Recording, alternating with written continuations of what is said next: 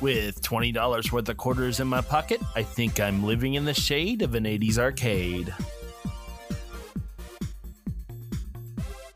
Shall we play a game?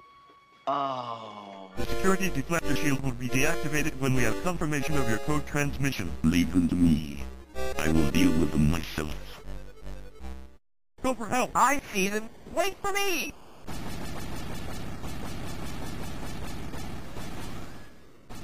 And welcome to the show. I'm your most excellent host, Joel McLaughlin, here to talk about, well, something that was inspired by my pickup at CorksCon last week. I picked up the Return of the Jedi Star Wars Death Star Battle. Actually, Star Wars Return of the Jedi Death Star Battle for the Atari 8-bit. And that was one of the games that I owned when I was a kid. Actually, my dad probably still has my original copy, but I picked it up at CorksCon for about $10, and it's a really neat game. But first, we'll talk about the sound recording I just played at the beginning of the show, which was one of and I think I talked a little bit about this during the Star Wars episode. But Return of the Jedi for the arcade, which that was a later game. I think it actually came out. Let me see when it actually came out. I want to make sure when that thing came out. But it was probably the first Star Wars arcade game that wasn't vector based. There was the lesser known Empire Strikes Back variant of the Star Wars cabinet, which not very many people actually converted it to that. Because why would you? But the Return of the Jedi arcade game came out in 1984, and it was a full-color bitmapped game, and it also had some really interesting ports. It had ports for the Amstrad CPC, the ZX Spectrum, the Atari ST, the Commodore 64, and the Amiga in 1988. The game is included as an unlockable extra on Star Wars Rogue Squadron 3 Rebel Strike for the GameCube, which I did have that game back in the day. So let's listen to what it sounds like on the Commodore 64.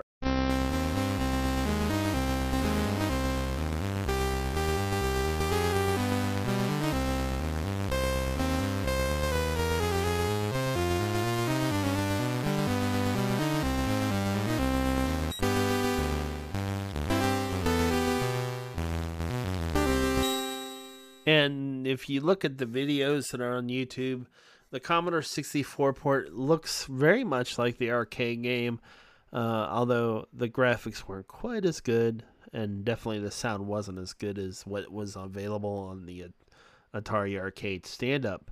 But I never played the Commodore 64 version, but both these versions are really cool versions of the game. And the one I bought is like none of those. The Atari 8-bit had its own port that was brought out by Parker Brothers. And I had it when I was a kid, so I could not just let it sit there.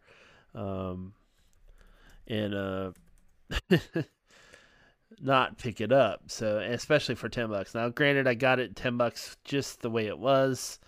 Parker Brothers, they did lots of games for the Atari systems. They did probably one of the best games for Empire Strikes Back was the Empire Strikes Back on the 2600. But this particular game, Death Star Battle, judging by the looks of it on the ZX Spectrum, looked about the same as it did on the Atari. But basically, you opened up orbiting Endor, and you're fighting TIE fighters and stuff. And then after a certain time period, there's like two shields. There's like an outer shield that will phase out from time to time, and then there will be holes that are open up in the shield, which is kind of completely different than the way it was in the movie. But once you flew the Falcon, you were basically Lando Calrissian in this game, flying the Falcon, and you and Nien Nunb would fly through the Falcon and fly it through one of these holes, and then it goes in. It basically plays an animation sequence, and then it goes towards you fighting the TIE fighters as well as trying to destroy the center of the Death Star. And you could do that by shooting. Basically, the Death Star was more like bricks on a breakout screen, and you would shoot. What you would shoot at, it doesn't bounce around. You just shoot it and destroy the blocks.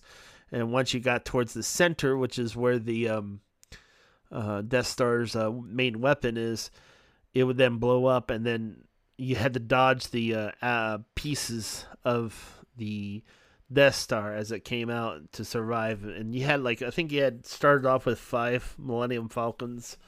And it was just a fun game. I remember playing this game for hours.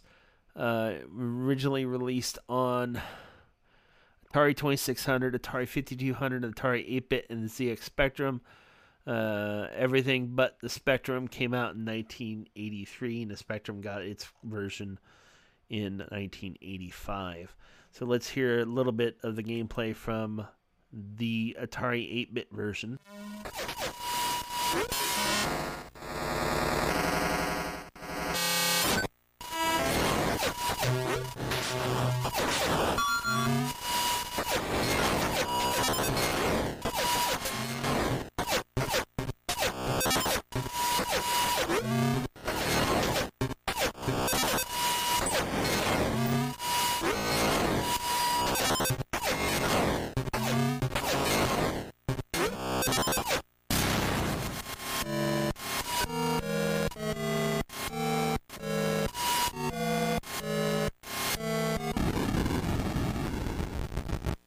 And there, that dropped off with you destroying the Death Star for the first time in the game. And it's very similar to the arcade editions, although there was never really an end to it. You just kept flying the same levels over and over again. They would get progressively harder, but it was just a great game. One of the best games I had when I was a kid on the Atari 8-bit computer. Played really well it plays really well on the 800 XL, and it's a pretty great game. So first, before we go on to the rest of the show, let's go and thank some of our friends and our hosting provider. Before we go and say thanks to our awesome host, Anchor, for making this show possible, I do have a couple shout-outs to my good friend, Rob Fott, in Living in the 80s. If you love the 80s as much as I do, you do want to check out that show. You might hear Rob, you might hear a little bit of Matt Moore. Hey, you never know what you're going to get over there. And I also want to put a great shout-out to my buddy, Big J, Jason Peitzmeyer, for putting out the awesome Chewing the Fat, as well as Free for All. If you're a conservative or into conservative politics at all, you do want to check out that show. And I want to thank both of them for being awesome. And welcome back to the show. As we were on the break, I was thinking a little bit about why this game was such a great game, and why I think retro games are a little bit better than your common everyday game that we have now. Games like Elden Scroll or Elden, I forget the new one, but like Skyrim and the other Call of Duty and stuff like that. You know, the shooters and stuff that we have now, or just games that are released in today's age versus the games back then. So when a game was released on the Atari, it had to work. All right.